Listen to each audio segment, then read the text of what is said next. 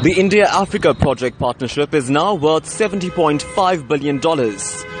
This economic partnership, facilitated by India, nurtures development in African countries through foreign direct investments and training centers called Centers of Excellence. Dr. Naushad Forbes is the president of the CII.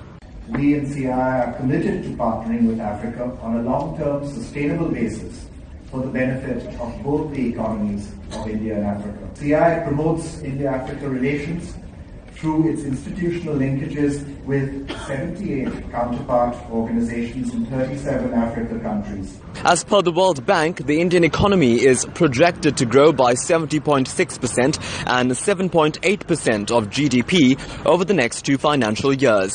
The sub-Saharan African region can expect growth of 2.9%. It's for this reason that India's Commerce Minister, Nirmala Sitharaman, believes this partnership is the key to unlock development possibilities. The slowdown has been from 3.6% to 1.8% in their estimates. If the global trade situation is dismal, I would only want to say before this August gathering that the opportunities for Africa and India in terms of trade and project relationship is only immense, and absolutely a large percentage remains untapped.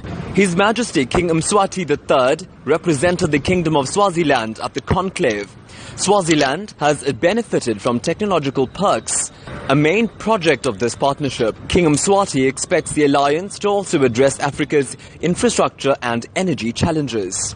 Africa is looking up to India to explore investment opportunities in the kingdom, in the continent, in a variety of sectors such as manufacturing, pharmaceuticals, and renewable energy, to mention but a few.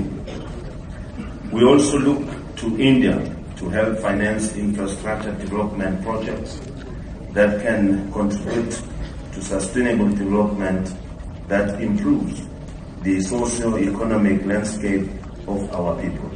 Indian President Pranab Mukherjee reflected on the historic link that India shares with Africa. When we were fighting against our colonial masters, we shared our sufferings, and in that process, we deeply express our gratitude to Africa, because our father of nation, Mahatma Gandhi, was baptized on the soil of Africa to fight against injustice, exploitation.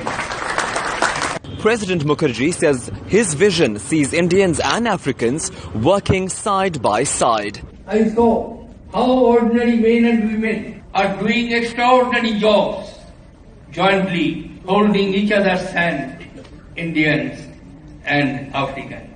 India and Africa together will have a GDP of 35 trillion US dollars. South Africa is the 5th highest foreign direct investment beneficiary of India, with at least $498.2 million invested in the country from 1996 to 2016, proving that the India-Africa project partnership isn't just a forum of small change. For Newsbreak, I'm Taresh in New Delhi.